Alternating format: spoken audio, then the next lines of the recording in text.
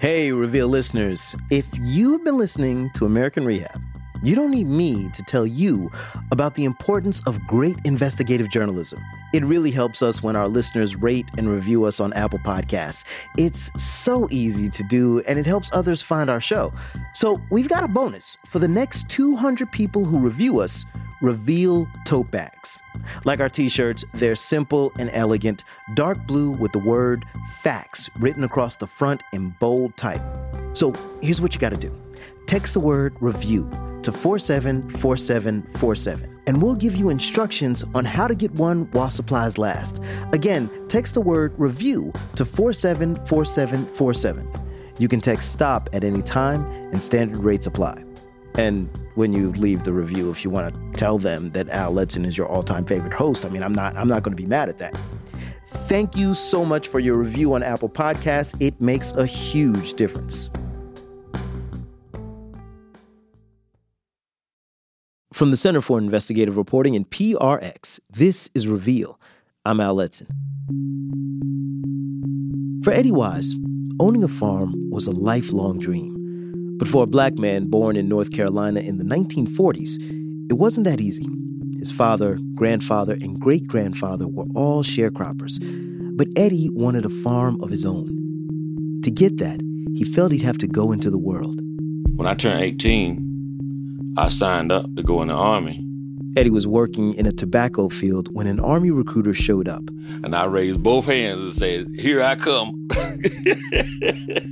When he walked off that farm, he made himself a vow. I said, the next time I'm on a farm, I'm going to be owning that bad boy. I'm not working on a farm for nobody else. Years later, Eddie would get his own farm. But he says that over a 25-year period, the U.S. Department of Agriculture discriminated against him and his wife Dorothy because of their race and finally drove them off their land. We first brought you this story back in June. John Bewan of the podcast Scene on Radio followed the Wises for years and investigated what happened to them. So, what's the day today? Today is the, what? I don't know. I think it's the 20th. Today is January 20th, Wednesday.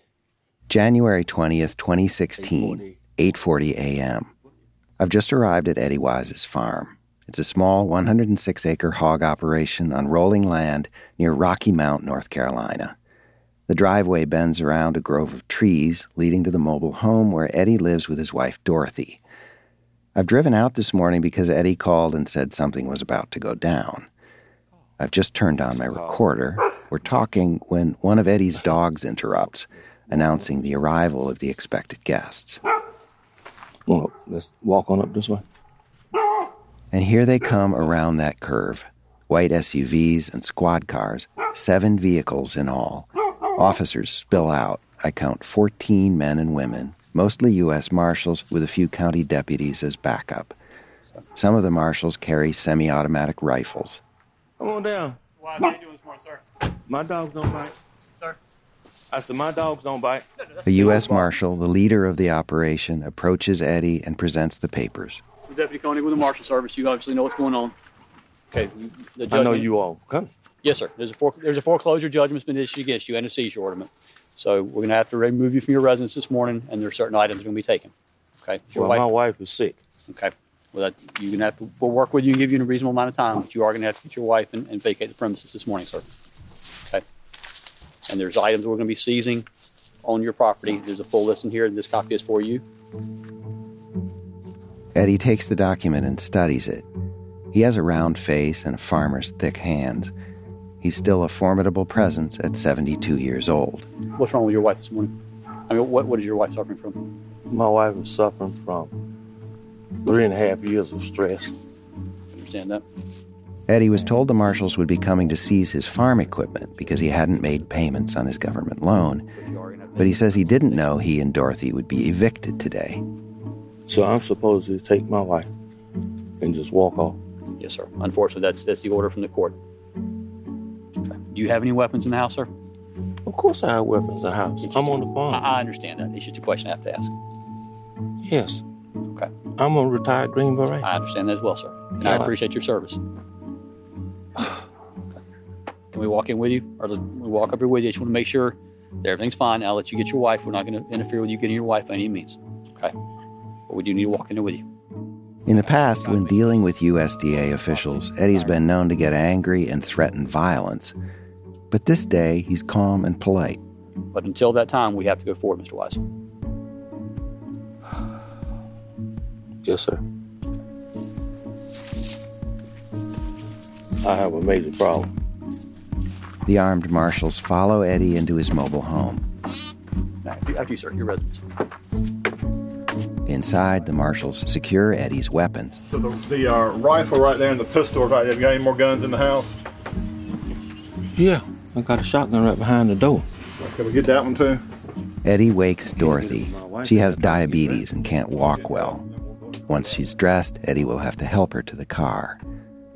An hour later, evicted from their farm and home of 20 years, they sit in their car in a church parking lot across the road. Eddie's in the front seat, Dorothy's in back. Brown sugar. Yeah. You sounding okay. It's gonna be all right, babe. We're gonna just have to figure out where we're gonna stay and what we're gonna do. I asked Dorothy what she's thinking and feeling. I don't feel anything because I'm just going along with what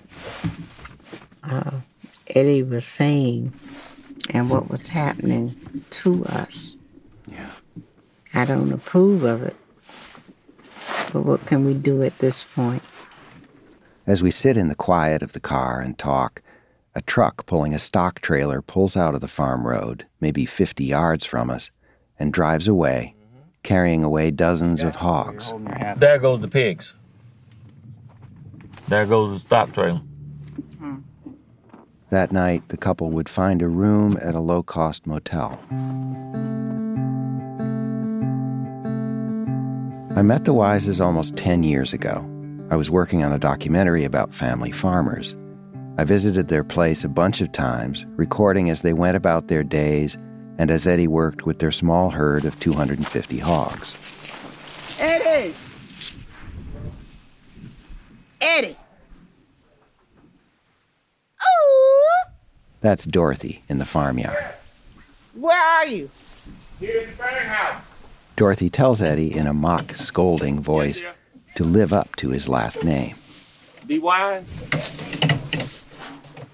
Well, I think the most wise thing that I did was seeing this foxy lady walking down the hallway at Howard University and got to know her. And later on, made her my wife. The couple met in 1988 in Washington, D.C. The Army sent me to Howard University to teach. I was teaching the military science department. Air mobile operations, rappelling, jumping, air assaults. She was a grant manager for the College of Medicine. She said, the Spirit of the Lord told me that the man that come in my life will bring everything. She said, I've wanted to farm all my life.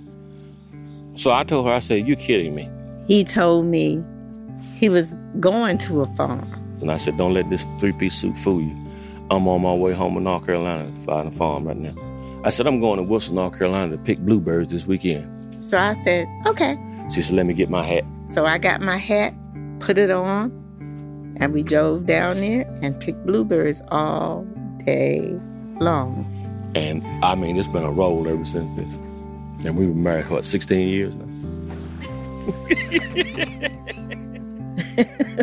So life to me can be very enjoyable if you have somebody with you that you constantly can communicate with and you enjoy them and they enjoy you. And you will help them no matter what you have to do. But in 2016, the U.S. government would take the Wises' farm and run them off. So how did that end up happening? The Wises claim that government officials discriminated against them for over 25 years and set them up to fail. Back in the day, white loan officers would loan money to people they know that said, we need some money. And then when we as blacks went in to ask, they would say, well, all the money is gone. Reporter John Biewen picks up their story when we come back on Reveal from the Center for Investigative Reporting and PRX.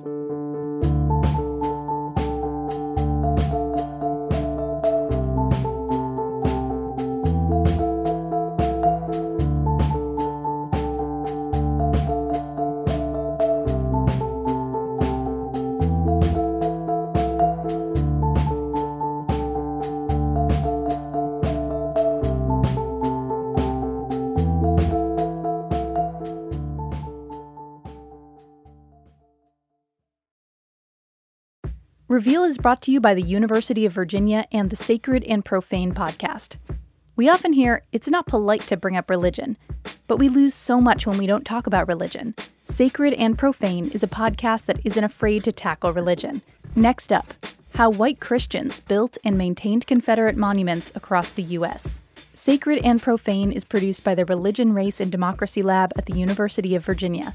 Catch Season 2 wherever you listen to podcasts. Support for Reveal comes from Blinds.com. Transforming your home into even more of a sanctuary is easy and affordable with Blinds.com. They make it simple to shop top-quality blinds, shades, and interior shutters from home with easy online ordering and free shipping.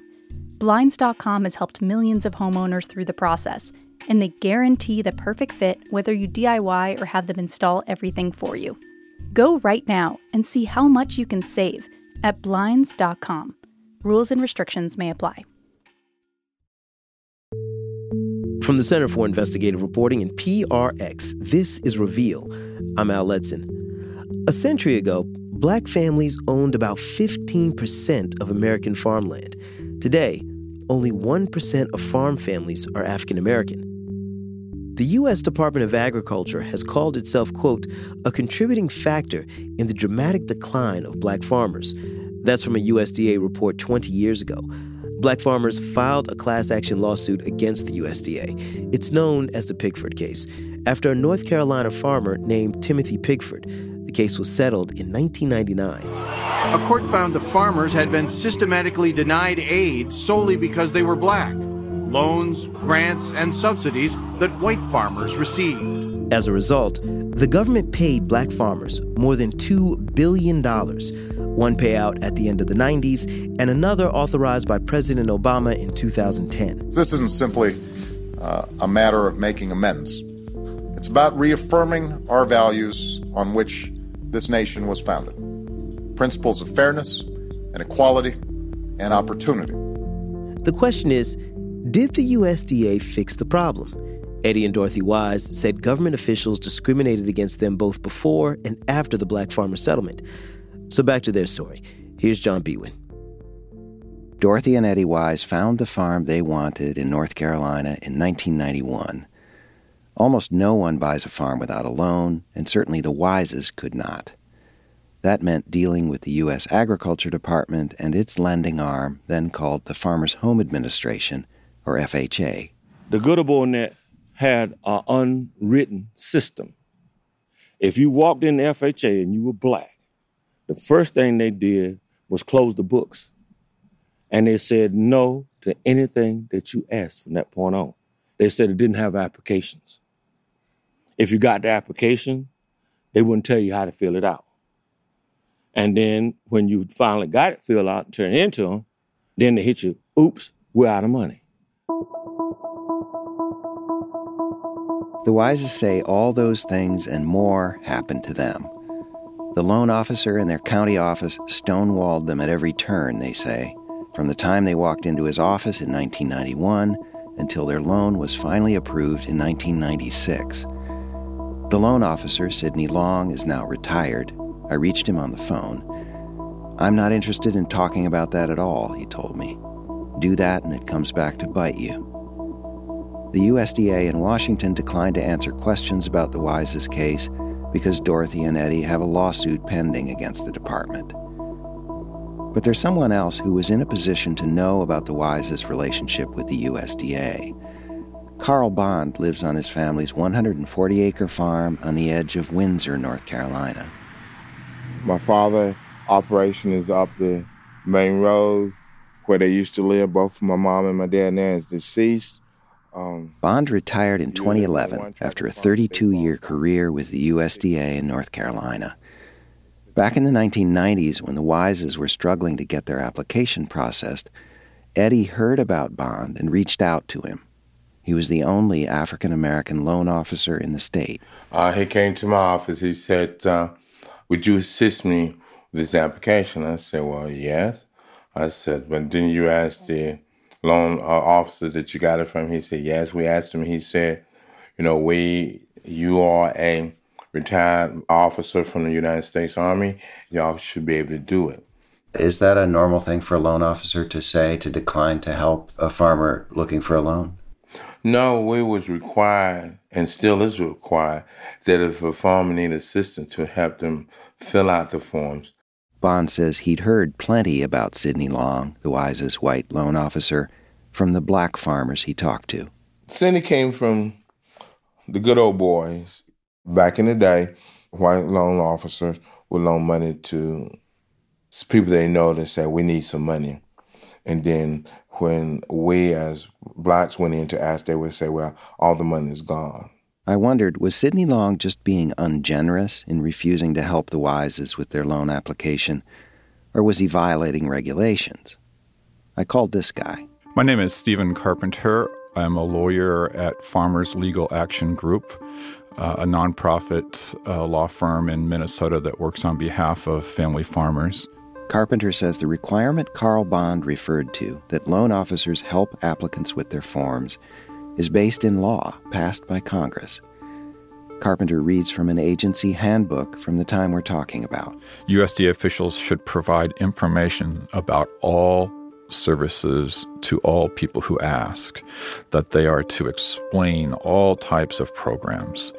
And perhaps most importantly, in the middle 90s, their own regulation says that USDA officials will give whatever assistance as necessary to complete the application. So the Wises filled out the form with help from Carl Bond. But now their loan officer, Sidney Long, told them their credit was poor. The Wises appealed to the national USDA office and won. By this time, the FHA had become the FSA, the Farm Service Agency. The Wises told the state director, an appointee of the Clinton administration, about what was happening with Sidney Long. The state director intervened and approved the Wises' purchase of the land. It took us 5 years to get it. We prevailed. I told my wife, I said, when God is blessing you, man can't stop you. But the Wises' troubles with the USDA were far from over. They'd bought the land, but like most farmers, they also needed an operating loan to get up and running. The hog buildings on the farm needed work, new roofs and a kind of heavy-duty curtain on the sides to block the winter wind. Their $170,000 operating loan was approved in 1997. That money was supposed to be released within weeks. Counting on that, the Wises scheduled the building repairs for later in the spring. They put down money on dozens of breeding hogs and made plans to pick them up after their buildings were renovated. But Eddie says Sidney Long, the loan officer, delayed the release of the Wises' operating loan. He drugged the loan process out for 7 damn months. Eddie had to call off the repairs, but he had already committed to picking up his hogs. So by the time we got ready to bring them home in September, over half of them was already pregnant. And I had nothing but an open building with nothing but concrete floors. There were no curtains. And I had got some rolls of plastic and, tried to put up makeshift curtains to break the wind from blowing in there. Winter nights in North Carolina often dip below freezing. Newborn pig comes out at 90 degrees, and he hits a concrete floor, and you're talking about 4 or 5 minutes before he's dead. I had a little over 400 pigs to freeze to death. For the Wises, the loss of almost their entire herd was catastrophic. It put them in a hole they never dug out of. Why the delay in releasing their operating loan? They say Sidney Long told them there was no money in the loan fund. Carl Bond, the African-American loan officer who'd helped the Wises fill out their application, finds that puzzling. Their loan would have fell under the social disadvantage loan fund.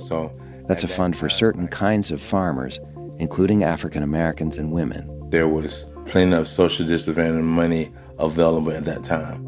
All the loans I had for my social disadvantaged customer went in and got funded. I requested internal USDA documents on the Socially Disadvantaged Farmer Fund through the Freedom of Information Act. The documents back up Carl Bond's memory. In 1997, the year the Wises applied, the fund ended the year with more than $200 million unspent. By 1998, the Wises had secured their farm, and they eventually got their hog sheds improved, but they had almost no hogs. Now they had to try building a herd again from scratch and make their loan payments. Eddie says he went and complained to the FSA director about Sidney Long. So he said, call Martin County and tell Carl Barnes I want him here and his supervisor. He said, by the way, Ms. Wise, Carl Barnes is black. I said, good. So Carl came. That's how Carl Bond came to take over as the Wises loan officer, even though Bond was assigned to other counties and his office was 50 miles away. It was an extraordinary move by the FSA. Carl Bond sums up the situation that Eddie found himself in after most of his hogs froze to death in the winter of 1997-98. He was behind the 8 ball, and it got worse and worse as this time went on. So that's why they moved him to me, and I had to then service the loan. Bond extended the terms on the Wises loan and allowed them to make small payments on their interest, payments they could manage while they gradually built back their herd. This kept them on the farm for more than a decade. It's a cold, sunny day. It's a pretty day, though. When I visited the Wises in the winter of 2009, Eddie was about to take a truckload of hogs to slaughter. Once they're slaughtered, they'll be processed into pork chop, sausage, ribs, neck bone, pigtails, pig ears, all the goodies, all the above.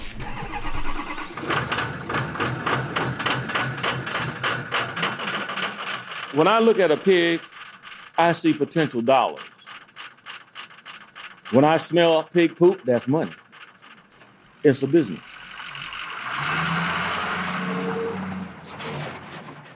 But the hog operation wasn't bringing in a lot of money.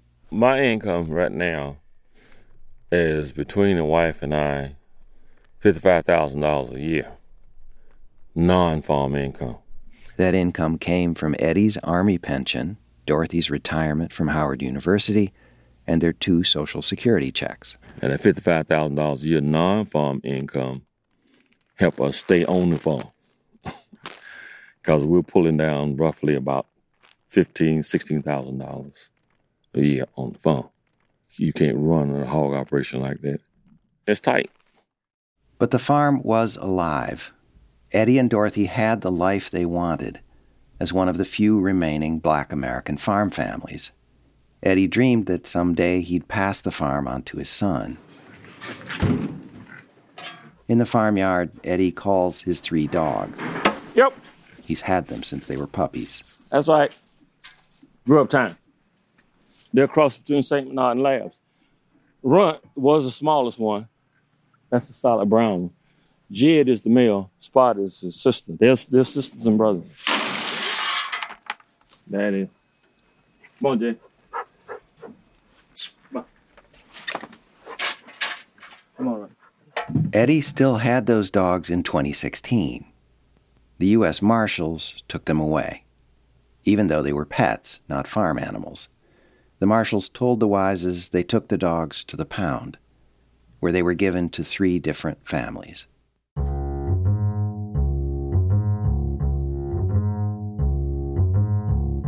You may be wondering, couldn't the Wises have benefited from Pigford, that class action legal settlement with the USDA? The answer is probably. 13,000 Black families received one-time $50,000 payments from that settlement.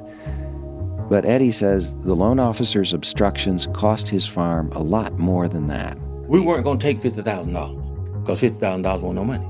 Another option under Pigford allowed farmers to sue for more money if they could prove discrimination more directly. But for that, the Wises would have had to hire a lawyer, and show that their local FSA office had treated white farmers better. How you gonna get the names of the 70 white farmers? They didn't know how. They tried suing on their own, but again they needed to prove that similarly situated white farmers were treated better. They couldn't, and the case was dismissed. The Wises moved on. I was just concentrating on trying to manage the farm.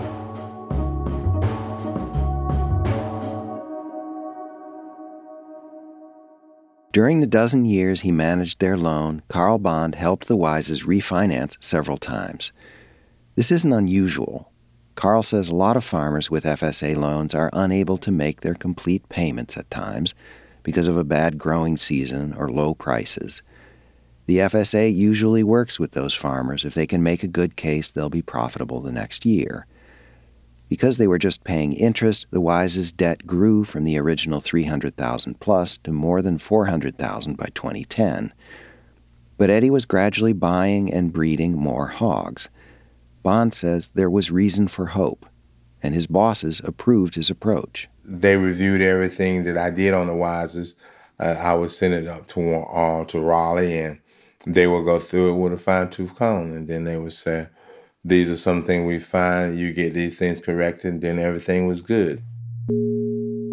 But there were signs that higher-ups in the North Carolina FSA were taking a harder look at the Wises and their loan. Bond says one day in the fall of 2010, his boss, the district director, got a call from the state office in Raleigh asking to see the farm plan that Bond and the Wises were working on. After review it, they came back and said, we don't think the number of hogs that we see on this balance sheet is correct. So that's when the state director said, okay, let's go and have a farm visit. Just to make this clear, Bond was a 30-year veteran loan officer and manager. For some reason, his superiors asked to examine a farm plan that wasn't completed yet. That was unusual. I think they wasn't trusting my say-so. They was trying to damage me. Remember, this is 2010, a decade after Pigford, the discrimination lawsuit that the government settled with black farmers. But even then, Bond says he often felt his work was questioned more than that of white officers. And that scrutiny was compounded in the case of Eddie Wise. You got a black loan officer assisting with a black farmer. They might think, hey, he's doing too much for this person, but at the end of the day, I was doing everybody like that. I treated everybody the same. When Eddie Wise heard that the draft plan was being questioned, he was suspicious and angry. He'd studied the manuals. He knew a farm plan wasn't supposed to be passed up the chain of command for review until the farmer had signed off on it. He wanted to know what was going on. Then Carl Bond called again. And he said, Eddie, the state director want to do a farm visit. I said, hell yeah, bring his white ass out here. I'm going to get some answers today. And so they roll up in the driveway and everybody piles out and Carl started introducing them. I said, who in the hell carried my incomplete farm plan to the state office? So Carl's supervisor backed up. He said, I did, Mr. Wise. I said, why? He said, because Mike Husky told me to bring it. Mike Husky was the farm loan chief for the whole state. Eddie and Carl believe Husky arranged this visit after looking at the farm plan. Why? In their draft, the Wises said they had 14 sows, breeding females. Remember, most of their herd froze to death in 1998, and the government hadn't loaned them any more money since then. So Eddie says a dozen years later, Mike Husky apparently didn't believe he could have that many sows. He sent Carl's supervisor to check, and the state director and Carl tagged along. So Carl said, Eddie, how many sows do you have? I said, I don't know, Carl. Let's count them. There's 9 in here and 118 pigs. So we go to the second building, and there's 9 more sows. I said, we're not through. We go to the first building, and here's 10 more sows. So now that's 28 sows. On my farm plan, I was only listing 14. Eddie'd had just 14 the last time Bond visited the farm, so that's the number he put down in the draft plan. Since then, Eddie had bought and raised 14 more. And so when the director saw those hogs, he started apologizing. He said, Mr. Wise, I was told the wrong information. Jim Davenport, the district director, didn't return my phone calls. The state director at the time was Aaron Martin, an Obama appointee. He retired at the end of 2011.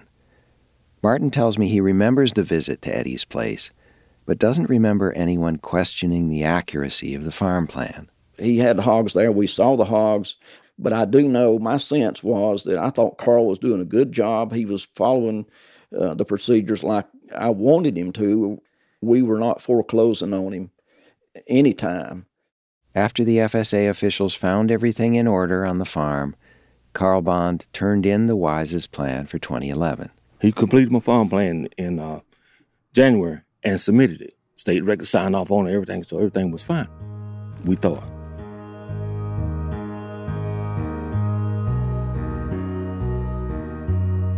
But everything wasn't fine, and Eddie's ultimate dream for his farm would come apart. That was the whole thrust of my life. That's what I worked when I passed the farm on to my son. But I can't pass something on to him that the government's taking. It's kind of hard to do. When we come back, John Biewen tracks down the people involved in Eddie's case to find out what went wrong. You're listening to Reveal.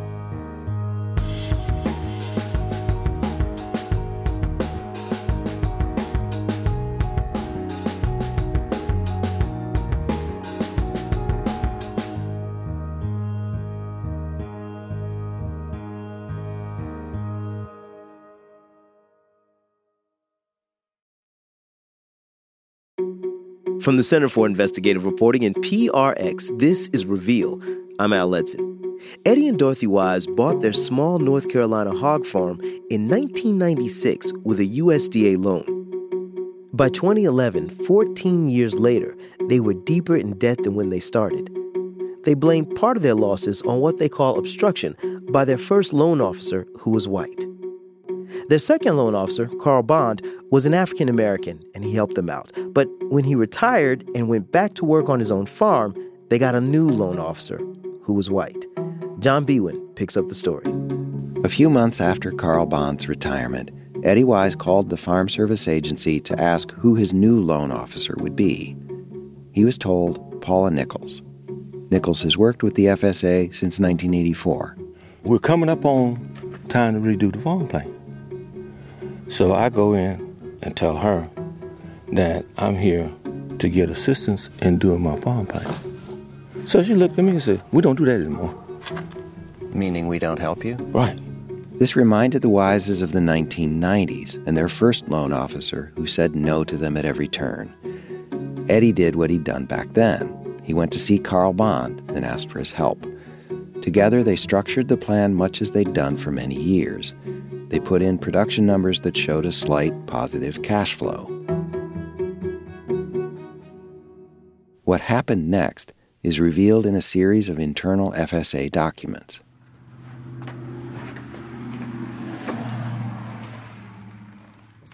While I was working on this story, Eddie and Dorothy Wise requested their own file from the Farm Service Agency in North Carolina. The FSA made copies and gave the Wises a stack of paper several inches thick, including some documents they'd never seen. I met up with Eddie at Carl Bond's farm, and the three of us looked over the files. That in there were these two documents, right? These two e-dollars reports. Mm-hmm. Eddie and Carl were surprised to find a printout showing that the farm plan they submitted in the spring of 2012 was put through the FSA's loan-making computer program. It's called e-dollars. Their loan was in Dorothy's name. Okay, they ran the e-dollars on 5/24, and it says that certification and authorization, I hereby certify that Dorothy M. Wise does meet the requirement of the FSA regulation and is eligible for primary loan servicing action. That is, the computer program approved the plan. But the Wises say their loan officer, Paula Nichols, never told them that. Instead, the same day that printout was done, the Wises had a meeting with Nichols at her office. She told them they were being denied loan servicing, the flexible terms they'd had with Bond that allowed them to pay what they could at the end of the year. Now Nichols told them they'd have to start paying $3,100 a month. That would have taken the bulk of their total income, making it impossible to feed their hogs and pay their other bills. They got up and left. I told my wife, I said, Brown Sugar, let's go. She said, what's wrong? I said, I'll tell you when I get outside. So when we got outside her office, I said, she's lying. She's violating the regulation. And I'm not going to argue with her because all I'm going to do is get pissed off and get arrested. Also in the file, there's another computer analysis. Okay, on this form was dated 6/7/2012. That's 2 weeks after the first printout and that meeting. The new report showed a different result. Now it says Dorothy M. Wise does not meet the requirement of the FSA regulation and not eligible for primary service action. So how did people in the FSA office get from an approved farm plan to one that got rejected? First, a little background. Bond explains that a hog producer's annual farm plan for an FSA loan amounts to a fairly simple calculation. This many sows will produce X number of piglets. They'll be fed and slaughtered and sold, bringing in this many dollars against the estimated expenses. You have to show your documentation of what you was doing, how you come up with those figures. The farmer's production history is key in deciding the numbers to plug in. The plan the Wises turned in said their sows would produce an average of 10 piglets.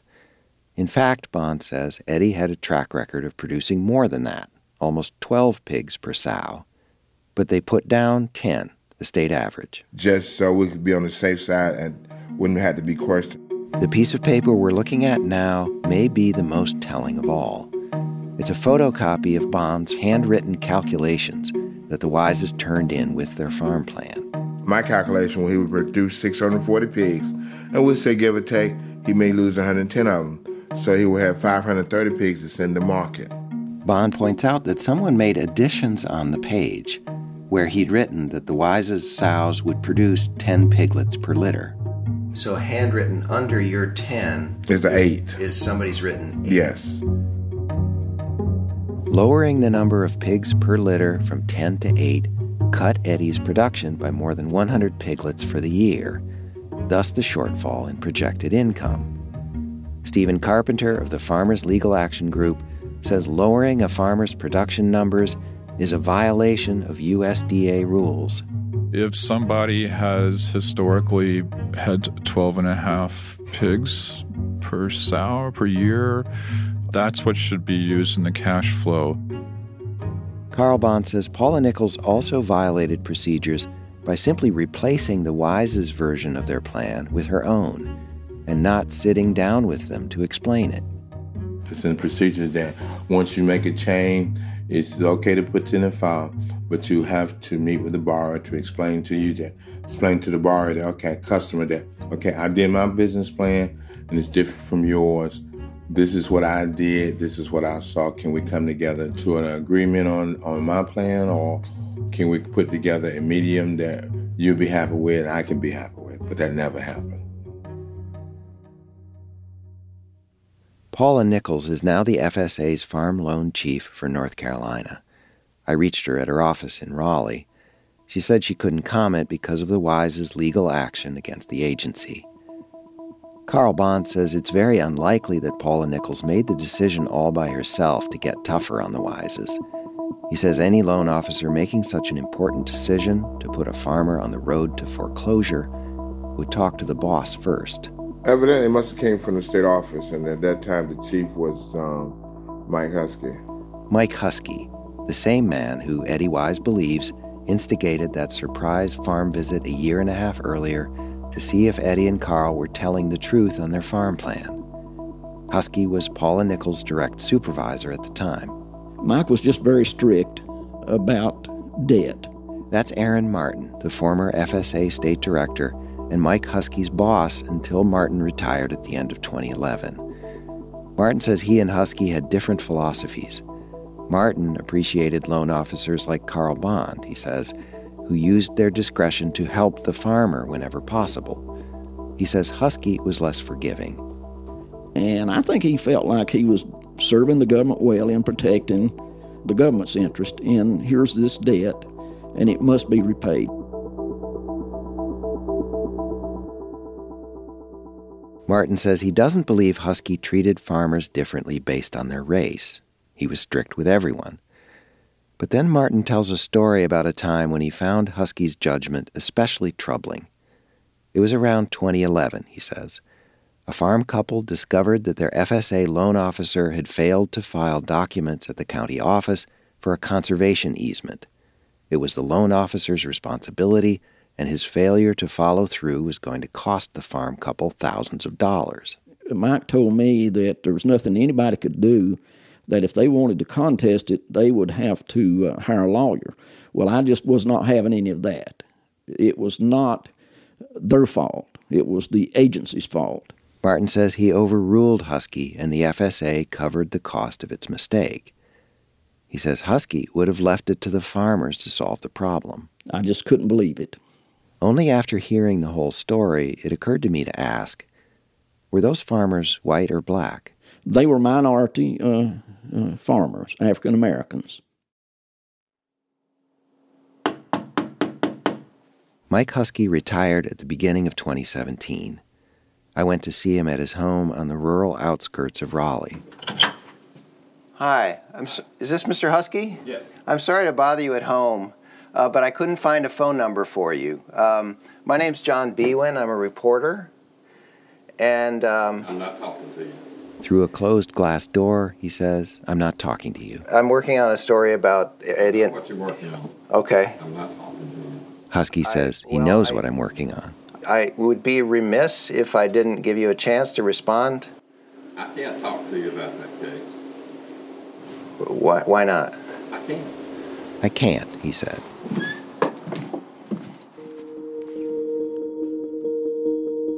In a brief written statement, the only response to our questions about the Wise case, the USDA said it restructured the Wise's debt 4 times between 1998 and 2010. That's during the time Carl Bond was managing the loan. The statement says the Wises paid a total of only $8,000 over the life of their loan and owed $591,000 when their farm was seized. Some of that debt was interest that accrued after the Wises stopped making payments in 2011. When you're working with a farmer, when do you decide, when do you know, all right, it's time to quit? Yeah, to pull the plug. We can't continue to... Carl Bond concedes that by 2012, after he'd retired, it may have been reasonable for FSA officials to decide that Eddie and Dorothy Wise had run out of time. Normally, when I had a farmer that got to the end of his ropes, we worked out everything and we said, okay, this is the last time we can do a service and action on you. You're getting further and further in debt. What you want to do. You can go deeper in debt, or you can cut your losses now and get out. I let the farmer make the decision themselves. Paula Nichols simply told the Wises they would have to start paying much more on their loan. They refused and defaulted. At that point, Bond says, the rules governing USDA loans say Nichols should have offered the Wises what's known as homestead protection. They were supposed to give him the opportunity to keep his house and have 10 acres of land around his house for his sake, which was to been the pond in front of his land and about 5 acres behind the house where he could have a garden at. But he was never offered that. And he's supposed to be offered that? Yeah, he's supposed to be offered that. Instead, the government took all the land in January 2016. If the USDA discriminated against the Wises, is it an isolated instance or part of a continuing problem? Not shockingly, it depends on who you ask. Okay, we're ready. Good morning. My name is Gary Grant, and I'm president of the Black Farmers and Agriculturalists Association. In April 2016, Gary Grant held a press conference in front of the Farm Service Agency offices in Raleigh to call attention to the eviction of the Wises. Just a few reporters attended. Grant and other black farmer advocates say even though the USDA admitted widespread discrimination when it settled the Pigford lawsuit in 1999, it did not hold any employees accountable. I never have understood why people did not become outraged when the government settled with black farmers in 1999 and not one agent lost a job. Actually, they got promoted. Not one federal employee. We asked the USDA if anyone was ever fired after the findings in the Pigford settlement. They didn't answer that question or any other that we put to them. So I went to the guy who was at the top during much of this time. I set up an interview with Tom Vilsack, Secretary of Agriculture during President Obama's 2 terms. He said he didn't know about the Wise case and couldn't comment on it directly. But he says if Paula Nichols or someone else in the FSA office manipulated Eddie Wise's production numbers, that's a violation of agency rules. If there was no justification and no reason to change the number from 10 to 8, that certainly is something that sounds unusual and certainly just something that wouldn't, in my view, wouldn't pass the smell test if that's in fact what happened. Vilsack told me because of the department's history of discrimination, he ordered training at county offices and tightened procedures, making sure farmers who came in asking for services were given a receipt so they could prove they'd asked for help when filing complaints. And Vilsack received a monthly report from the department's Office of Civil Rights. And what I can tell you is that we saw a substantial reduction in the number of program complaints. These would be people coming in and saying that they weren't being treated fairly. So we did see progress. That is not to say that there can't be a circumstance or situation where, for whatever reason, something goes awry because you're dealing with 90,000 employees, 90 to 100,000 employees.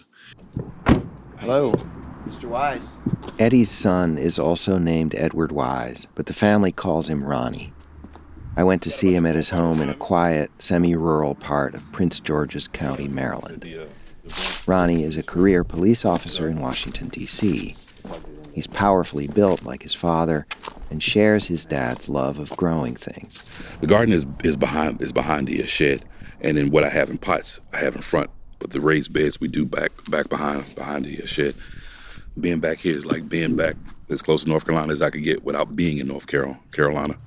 And Ronnie recently turned 50, an age that would have allowed him to retire with full benefits. So my goal was at 50 this year, was to start heading back home to assist my father with the farm. Because he always talked about being able to pass down something because his parents never gave him anything. There was nothing to pass on. So this was my heart's desire. Like I said, I've been trying to get back to North Carolina. And it looks like I'm not going back this year either. Because at this point, there's nothing to go back to. That was the whole thrust of my life. That's what I worked with, a pass farm on my son. That was a done deal, But I can't pass something on to him that the government's taking. It's kind of hard to do. Hard to even think about.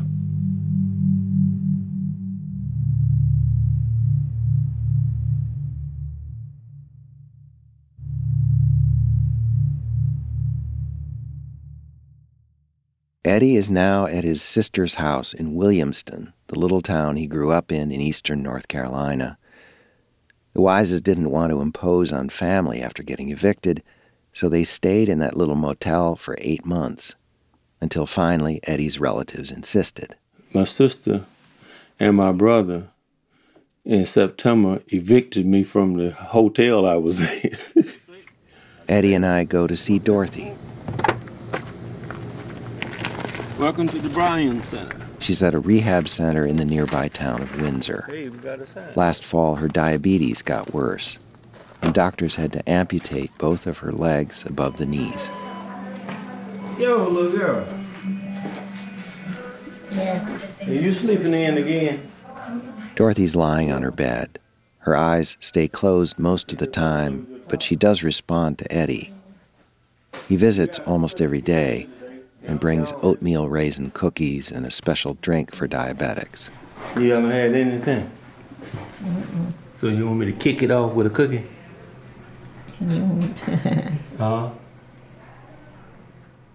It's been a lot that has gone on with us. A lot has happened to us. We surveyed the situation and put things in place to create some happiness for us. And my thing is, if I ain't doing something to make her happy, then my day is not complete.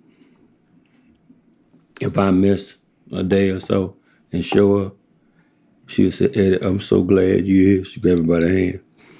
And I said, I'm here, baby. When she hear my voice, she know it's me. That makes my day. Want a sip? You want it? Yeah. Okay. Coming at you.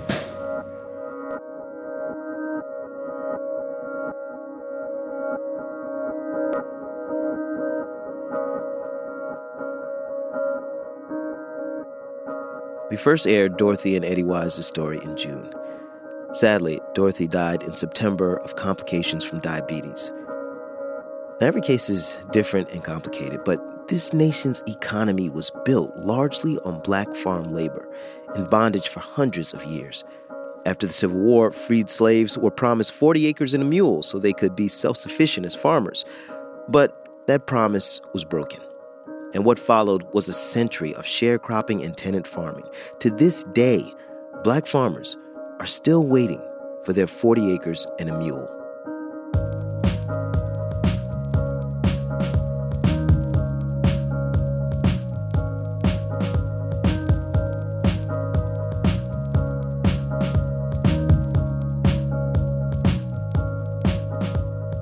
Our show was edited by Deb George and produced by John Bwin of the podcast Scene on Radio. That's SCENE on Radio, from the Center for Documentary Studies at Duke University.